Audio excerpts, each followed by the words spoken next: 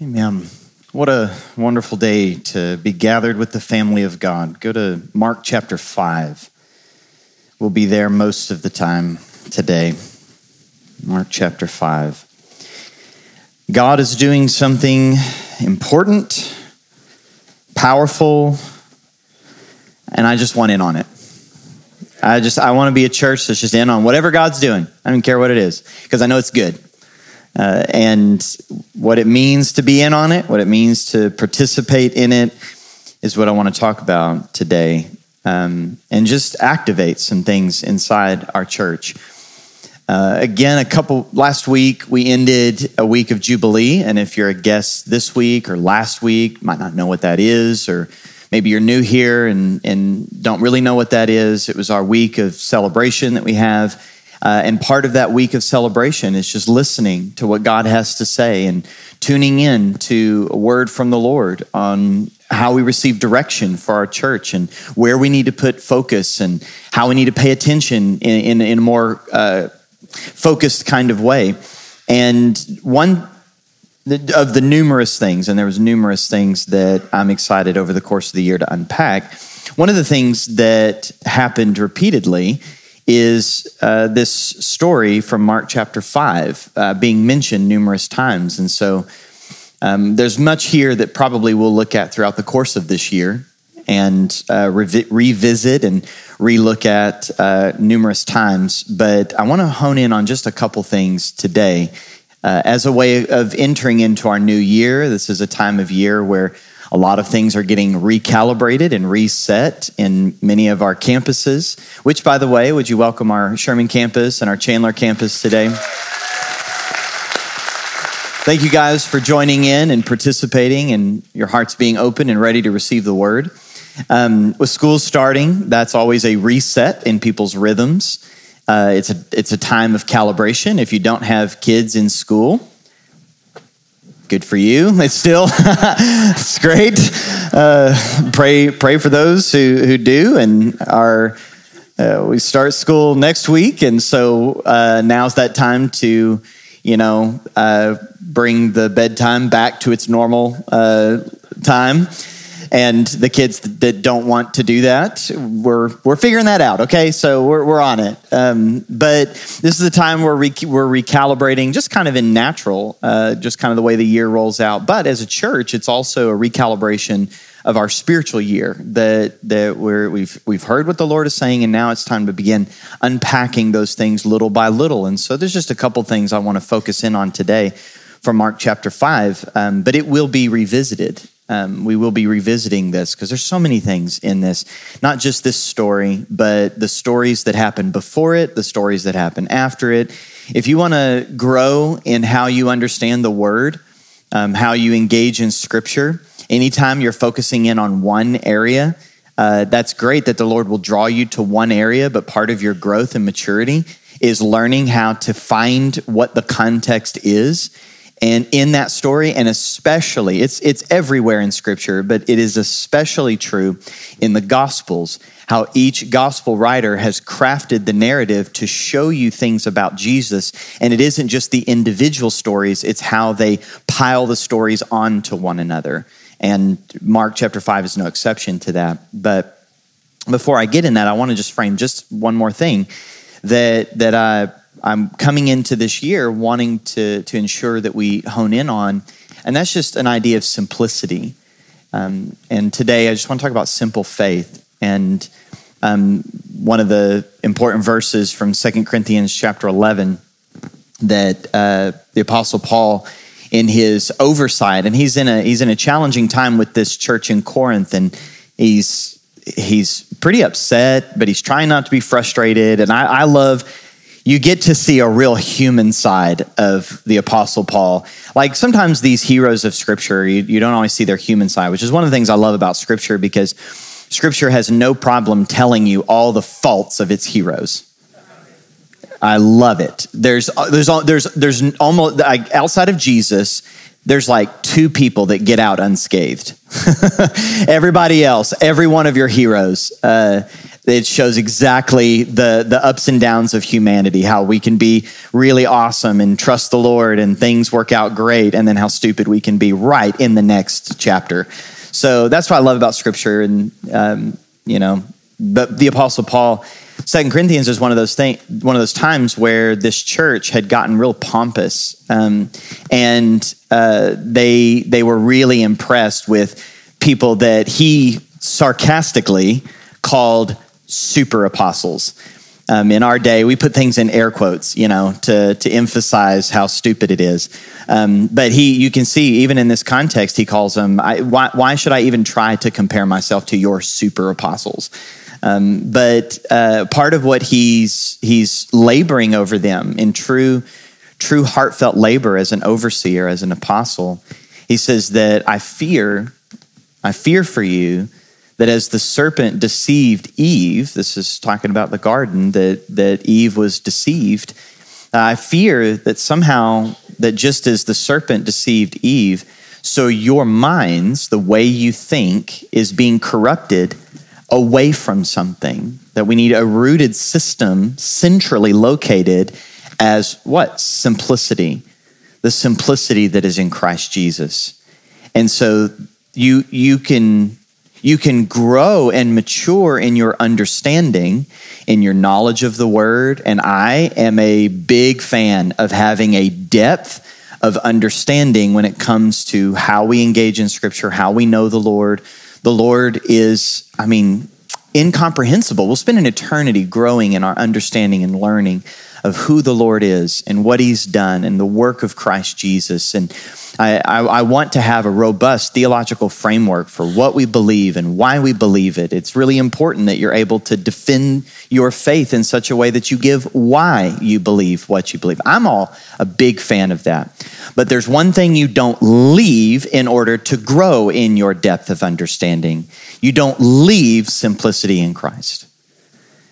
And we have to be vigilant at maintaining that kind of simplicity, because we're a church that engages in the Word of God with depth. I believe that, and will consistently be that. We believe in the power of the Word of God to bring transformation. Our words don't bring transformation. If they're of the flesh, what brings transformation into your life is the Word of God revealed in King Jesus, and then how we see that inerrantly through His Scriptures.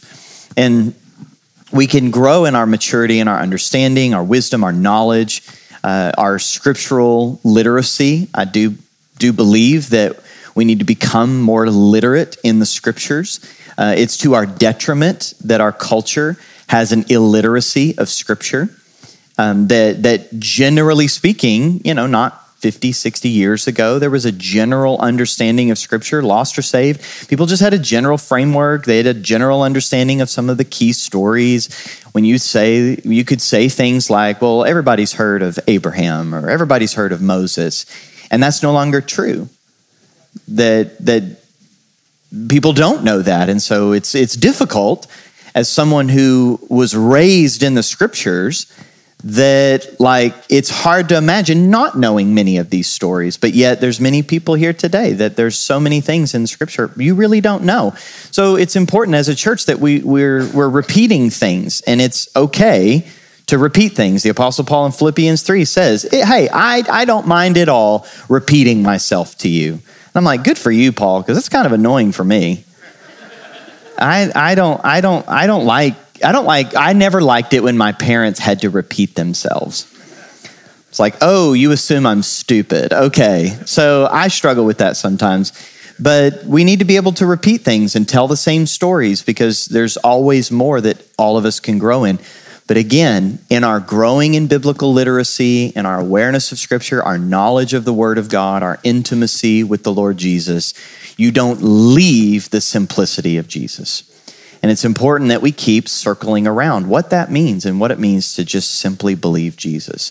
I think this is one of the great stories. Again, it was repeated numerous times during Jubilee. It's one part of this story is something that the Lord, one of the most powerful times the Lord spoke to me was through this story. And so I want to just look at a couple things, at least on two layers. But what I want to do, which I don't often do, and I think I can do it, is read the whole story. And it's about 22, 23 verses. And then we'll just reflect on it, okay? So, by the way, this is what church used to be. The epistles, they were meant to be read aloud for the whole church all at one time. So, strap in. Mark chapter 5. You don't have to, and you don't have to do it this week, but Mark has layered these stories all the way through his gospel, but these kinds of stories are built on what he said in specifically chapter 4, the parable of the ground and the seed. The sower, the seed, and the ground. And then he layers a couple stories on top of that, and this is the third or fourth story that comes from that. Verse 21, and when Jesus had crossed again in the boat to the other side, a great crowd gathered around him, and he was beside the sea. Then came one of the rulers of the synagogue, Jairus by name, and seeing him, he fell at his feet and implored him earnestly, saying, my little daughter, hold that just in your mind, daughter, is at the point of death. Come and lay your hands on her, so that she may be made well and live. And he went with him. And a great crowd followed him and thronged about him. And there was a woman who had had a discharge of blood for 12 years, and who had suffered much under many physicians, and had spent all that she had, and was no better, but rather grew worse. She had heard the reports about Jesus and came up behind him in the crowd and touched his garment. For she said, if I touch even his garments, I will be made well. And immediately the flow of blood dried up, and she felt in her body that she was healed of her disease. And Jesus, perceiving in himself that power had gone out from him, immediately turned about in the crowd and said, who touched my garments? And his disciples said to him, you see the crowd pressing around you? And yet you say, who touched me? And he looked around to see who had done it. But the woman, knowing what had happened to her, came in fear and trembling and fell down before him and told him the whole truth. And he said to her, daughter, your faith has made you well. Go in peace and be healed of your disease. While he was still speaking, there came from the ruler's house some who said, your daughter is dead. Why trouble the teacher any further? But overhearing what they said, Jesus said to the ruler of the synagogue, do not fear, only believe. And he allowed no one to follow him except Peter, James, and John, the brother of James. They came to the house of the ruler of the synagogue, and Jesus saw a commotion, people weeping and wailing loudly. And when he had entered, he said to them, why are you making a commotion and weeping? The child is not dead, but sleeping. Bold move. And they laughed at him. And he put them all outside and took the child's father and mother and those who were with him and went in where the child was. Taking her by the hand, he said to her, Talitha Cumi, which means, little girl, I say to you, arise. And immediately the girl got up and began walking, for she was 12 years of age. And they were immediately overcome with amazement. And he strictly charged them that no one should know this. I love Jesus. He strictly charged that no one should know this and told them to give her something to eat. Okay, there's numerous things in this whole story. There's a lot here, and I want to keep it pretty simple. The one thing I want you to see, both the first layer of just in the natural healing, the kind of posture that we as followers of Jesus should be vigilant to maintain, keeping it simple, is a posture of helpless dependence. That's everything. Like I could close in prayer. Like if we actually got that this is how we're to live, in helpless dependence. It isn't to say that you are helpless all the time in every way. It's to say that we are helpless to really do anything of the Lord, we're helpless in accomplishing anything, the more we understand the foundation of our life is complete and utter dependence on Jesus, the stronger our life gets. The stronger that foundation, the stronger the life built on that foundation is. And that foundation is just simply, Jesus is everything and I'm completely dependent upon him. He's the one that has the power. He's the one that has the life. He's the one that has the grace necessary for me to do anything. And this is what it is to live in the kingdom. If we want to live in the kingdom, but without the king, that's us living by principle. And it's not that principles are wrong or bad. It's that when we try to live by principle alone, live in the kingdom without the king, we are maintaining our own godship.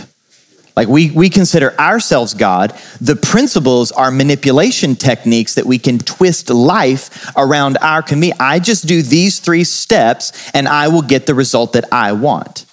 That's still me being God. That's depending on me or depending on these steps or principles. And that kind of manipulation, I've heard it said, that's witchcraft.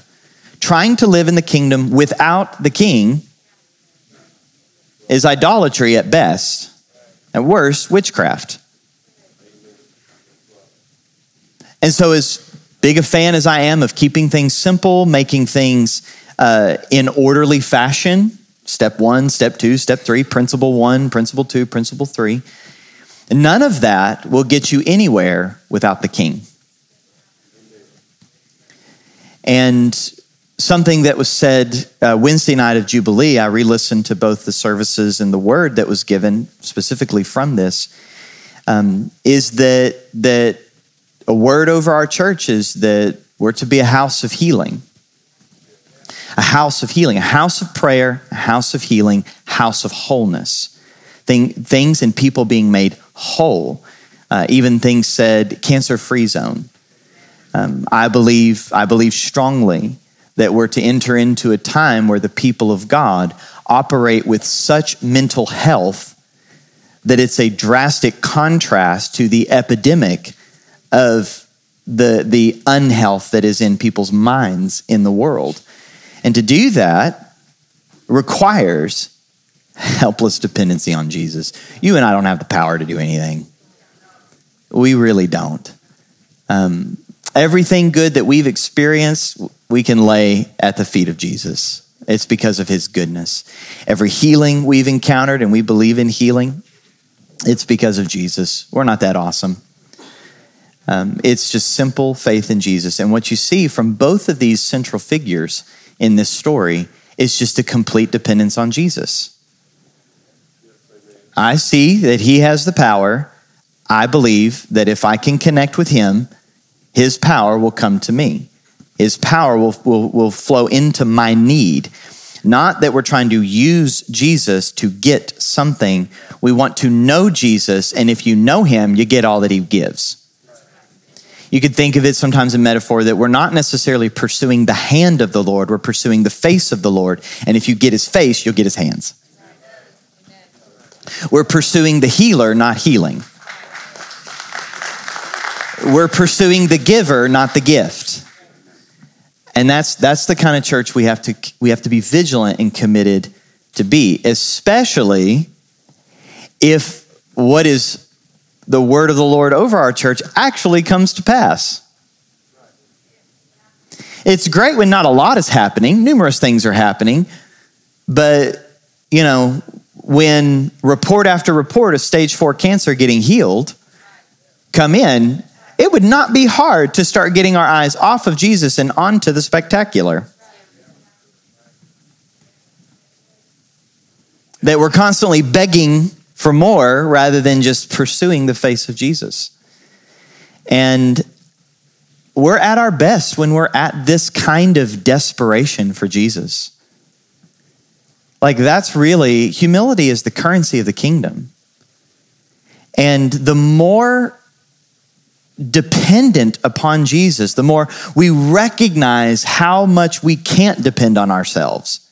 That's maturity. Maturity is not getting less and less dependent on Jesus.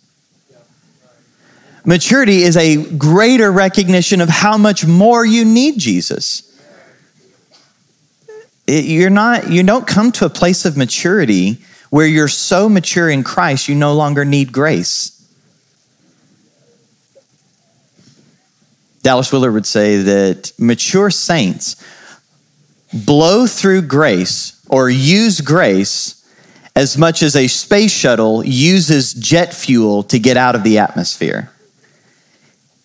The tank doesn't get smaller of grace the more mature you get. The tank grows. It has to expand because you recognize more and more. And the more capacity you have in life, the more dependent upon Jesus we must become. All of our relationships, the more relationships you have, the more dependent on the Lord you must be, whether it be spouse or children or parents or your neighborhood. The more relationships you have, the more dependent upon Jesus that you. The more money you have, the more dependent on Jesus. You think that it's when you're broke that you have your dependency on Jesus. I hope that you have it there too. But this is why the scripture warns not of money, but the dangers behind money, the love of money. So it's actually a greater dependence. You get more wealth, and we're believing for insane amount of wealth to be flooding through the stewardship of your hands. And it will do you no good for you to get your eyes off Jesus the moment you get whatever you've been believing for, however amount that is. If that gets your eyes off Jesus, it would not be love for Jesus to give it to you. This is just, we never leave this point. We're just completely dependent upon Jesus. But that helpless dependence, it doesn't mean that, how do I say this? Helpless dependence doesn't mean you don't have some kind of agency in this. If you look at what Jesus says to the woman, so back in that story, she's afraid, and if you just let's pause the Jairus part of the story first, and hone in on the woman with the issue of blood. So she has this issue for 12 years, and this specific issue, a flow of blood, very specifically in the law makes her unclean. Okay, there's no time to talk about this, but life is in the blood. Okay, that's what Scripture talks about. Life is in the blood, and the way the law was structured around clean and unclean, and pure and impure, was around being in the position of life giver.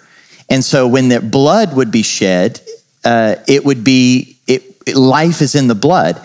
And so during a woman's cycle, after childbirth, that flow of blood is you can't be in the position of life giver and come into the presence of the life giver.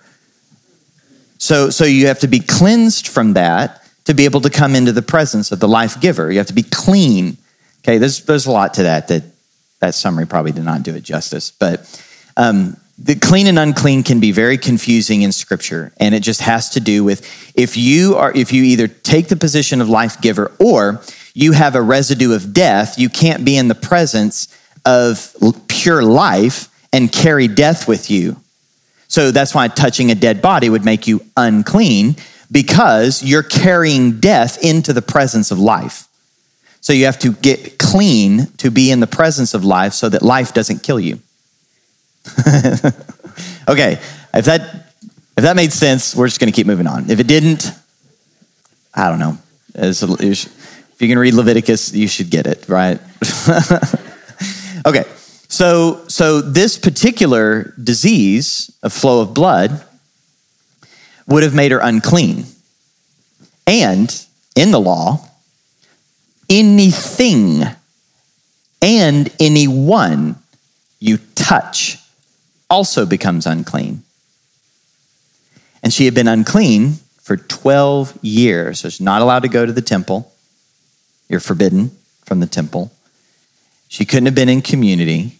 If she was married, we don't know. You weren't allowed to have intercourse during any flow of blood. That was just part of the way the law was structured about clean and unclean.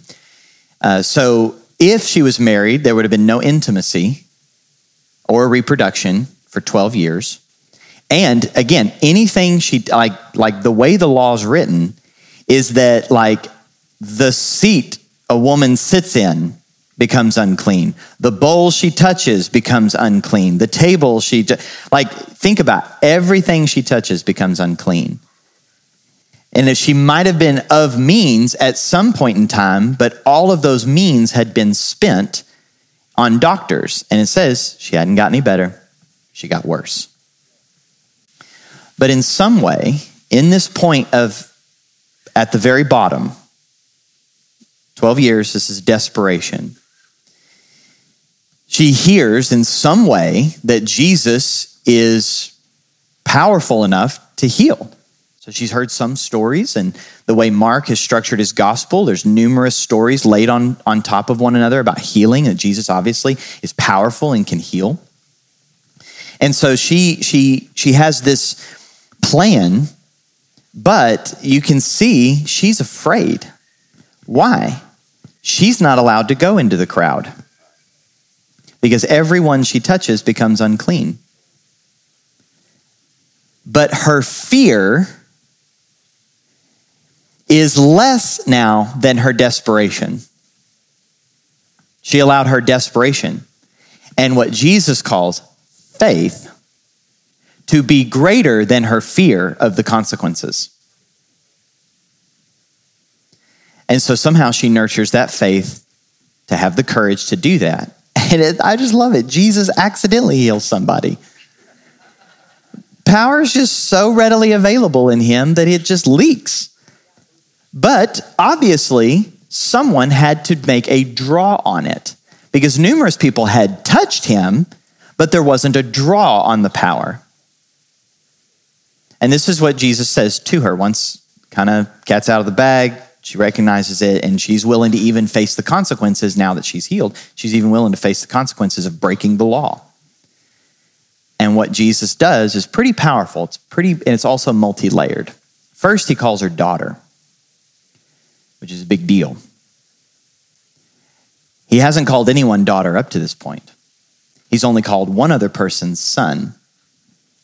And just a couple chapters earlier, this is the way Mark has structured his gospel, just a couple chapters earlier, at the end of chapter 3, you have Jesus' mother and brothers basically thinking he's crazy.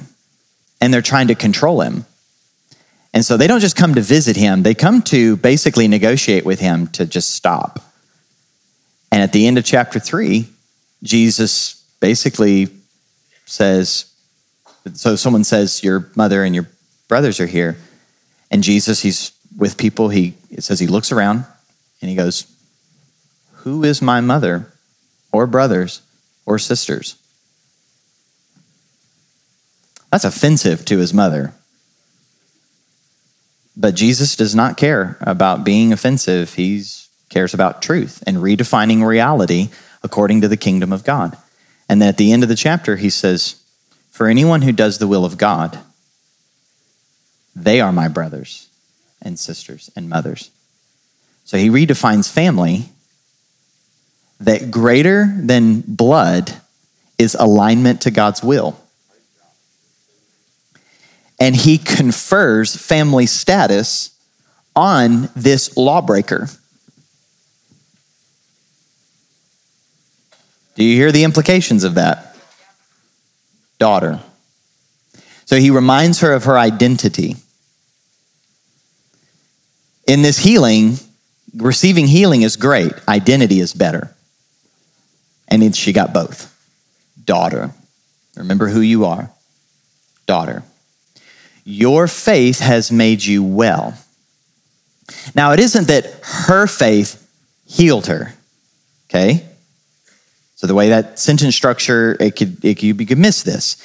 Mark is very clear in verse 30 that it was Jesus' power that healed her. Okay? But faith brings a draw. It appropriates. It receives what grace has provided. grace, God's grace provides it, in this case, healing. God's grace provides healing, but it's provided for anyone. But who receives it? Those who by faith appropriate it. So her faith made a draw on Jesus' power. When other people had touched him and bumped into him, maybe even, quote, rubbed shoulders with him, but didn't get power, who received power? The one who made a draw on it by faith. It obviously wasn't her worthiness, but her desperation put her in a place of faith to receive what Jesus has provided. And that's enough. Getting things straight, figuring it out. It's like, keep it simple. What Jesus has done for us is enough.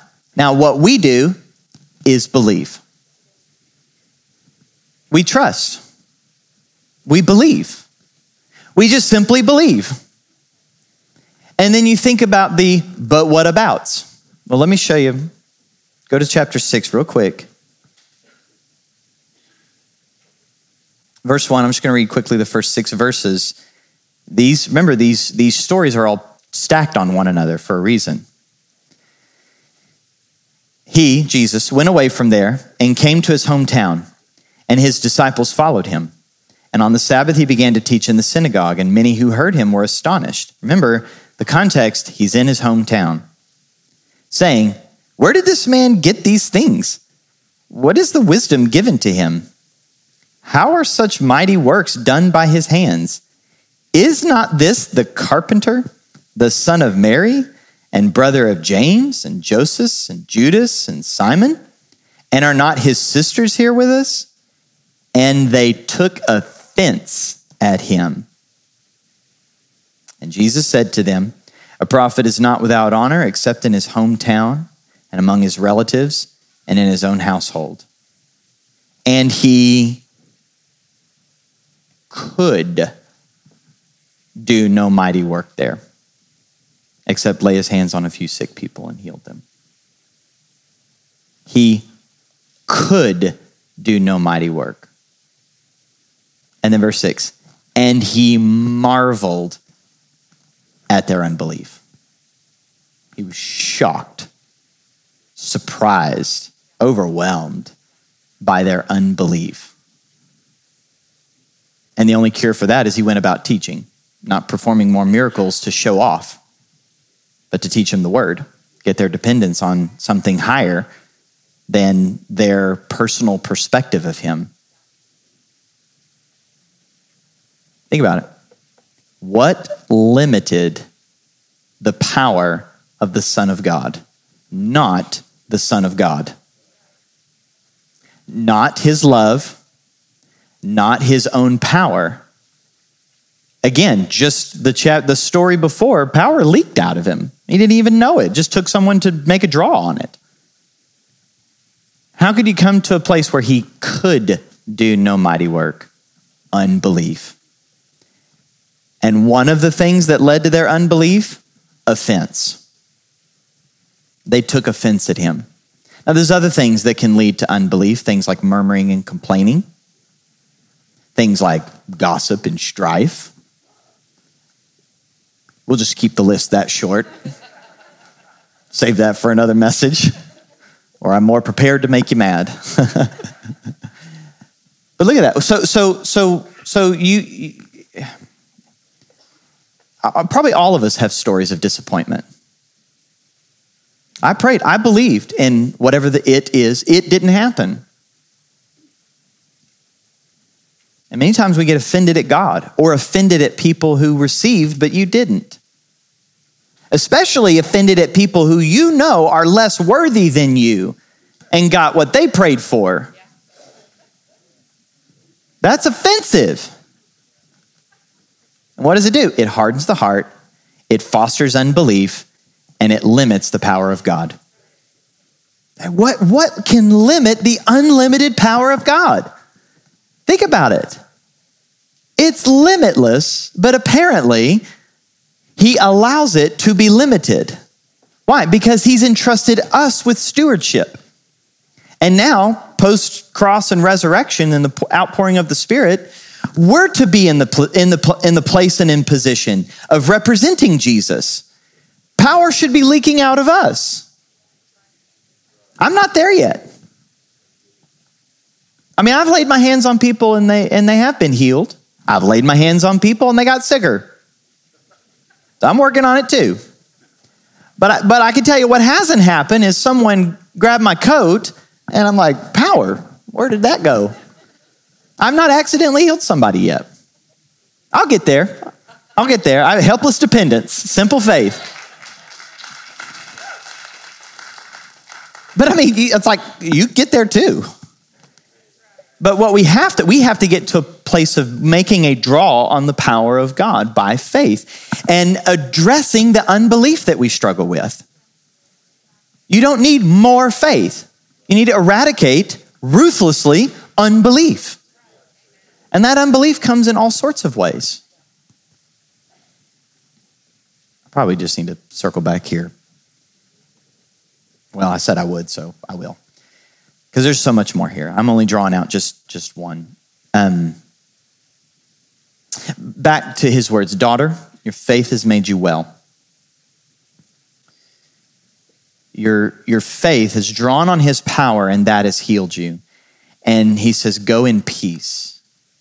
That's Greek word irene, which is the New Testament Greek word for the Old Testament Hebrew word shalom. Peace doesn't mean go and feel good. It means a wholeness that has been given you.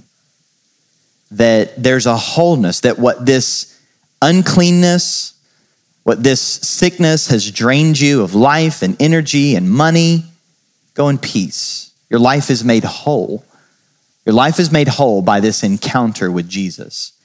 And then be healed of your disease is a way of saying your suffering is over. Your suffering is no more. This is the kind of draw we have to have, and be vigilant. It might not happen instantaneously. Whatever we're praying for and believing for, it might not happen instantaneously. It might not happen quickly. This is something, again, from this story, I'll probably just have to pick up on this next week. But right after this, Jesus slows down. Just the juxtaposition of these stories is incredible. She is an unclean lawbreaker. And Jesus stands in the position of priest when he says, go in peace. That's the position of priest, okay, which according to Levitical law, he's not in the position to do. So later theology appeals to a higher priesthood. Anyway, but he's in the position of priest, says, go in peace. Your suffering is no more.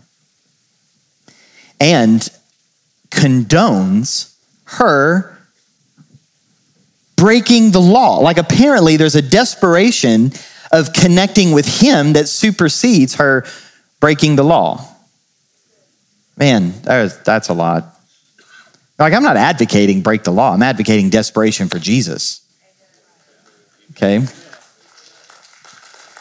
And again, just because I feel like probably needs to be said, like Jesus doesn't have a problem with medicine, as the way Jim said it last Wednesday. He has a problem with being second. Medicine's fine. It's probably part of the process in many people's lives. He does have a problem being second. But who was the original person who made a draw on him? A ruler of a synagogue who's heavily invested into the social order of the temple. Okay, so apparently Jesus both loves that person and wants to work with them and minister to them, but also the person, the one who has nothing to do with any of that. Is unclean. Nobody in nowhere. Okay. Maybe I'm just not being clear on that. Well, what we'll have to look at, Jesus' words to Jairus next actually shaped the whole story. When He heals this woman. And then while he's having this conversation, daughter, your faith has made you well. Go in peace. Be free from your disease, or be free from your suffering. It says, while he was still speaking, people from Jairus' house came and says, she's already dead. Don't bother the teacher anymore. And Jesus, overhearing this, says to Jairus, just ignores everybody else, looks him in the eye, and some of the most powerful words to me: do not fear, only believe. That's the key. Only believe.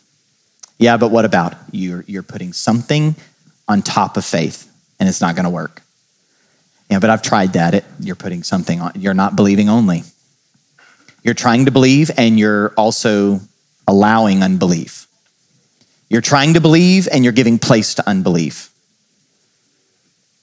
And you don't need like bigger faith. You need to eradicate unbelief.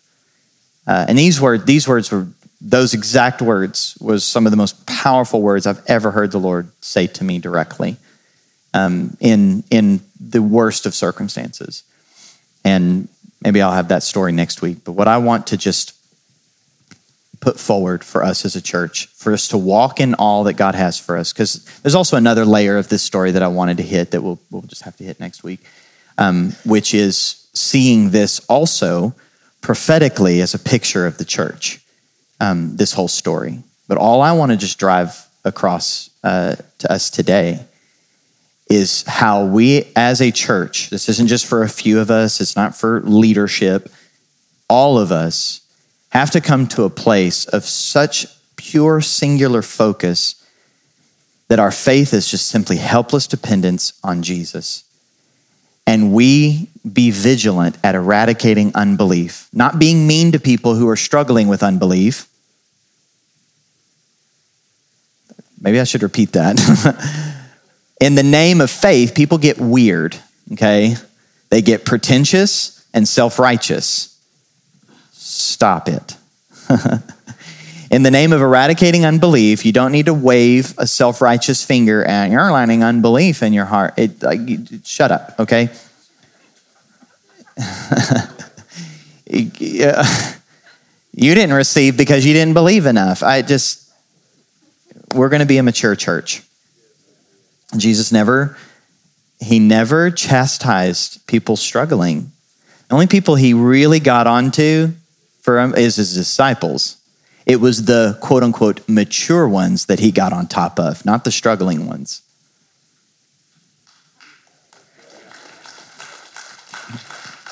So as we're all growing in this, we need to show some compassion and mercy to one another as we're growing. But it's important that we learn such helpless dependence that our faith gets activated to make a draw on the power of God. So when we believe for healing, God wills to heal everyone of everything, every time. That's not just a platitude. It's not just a catchy phrase that we don't really believe, but it sounds good because we're faith people and it's supposed to say that. We actually believe it. And then all the little things that's the but what abouts, I don't know. But I'm not going to let what I don't know or what I don't understand keep me from that desperation to cling to the feet of Jesus, to cling to his garments, to cling to his presence, to cling to his power.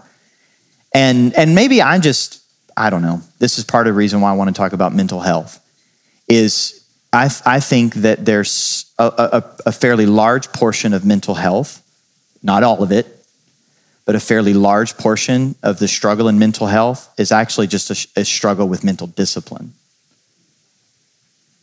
We've just lost our discipline to control our thoughts.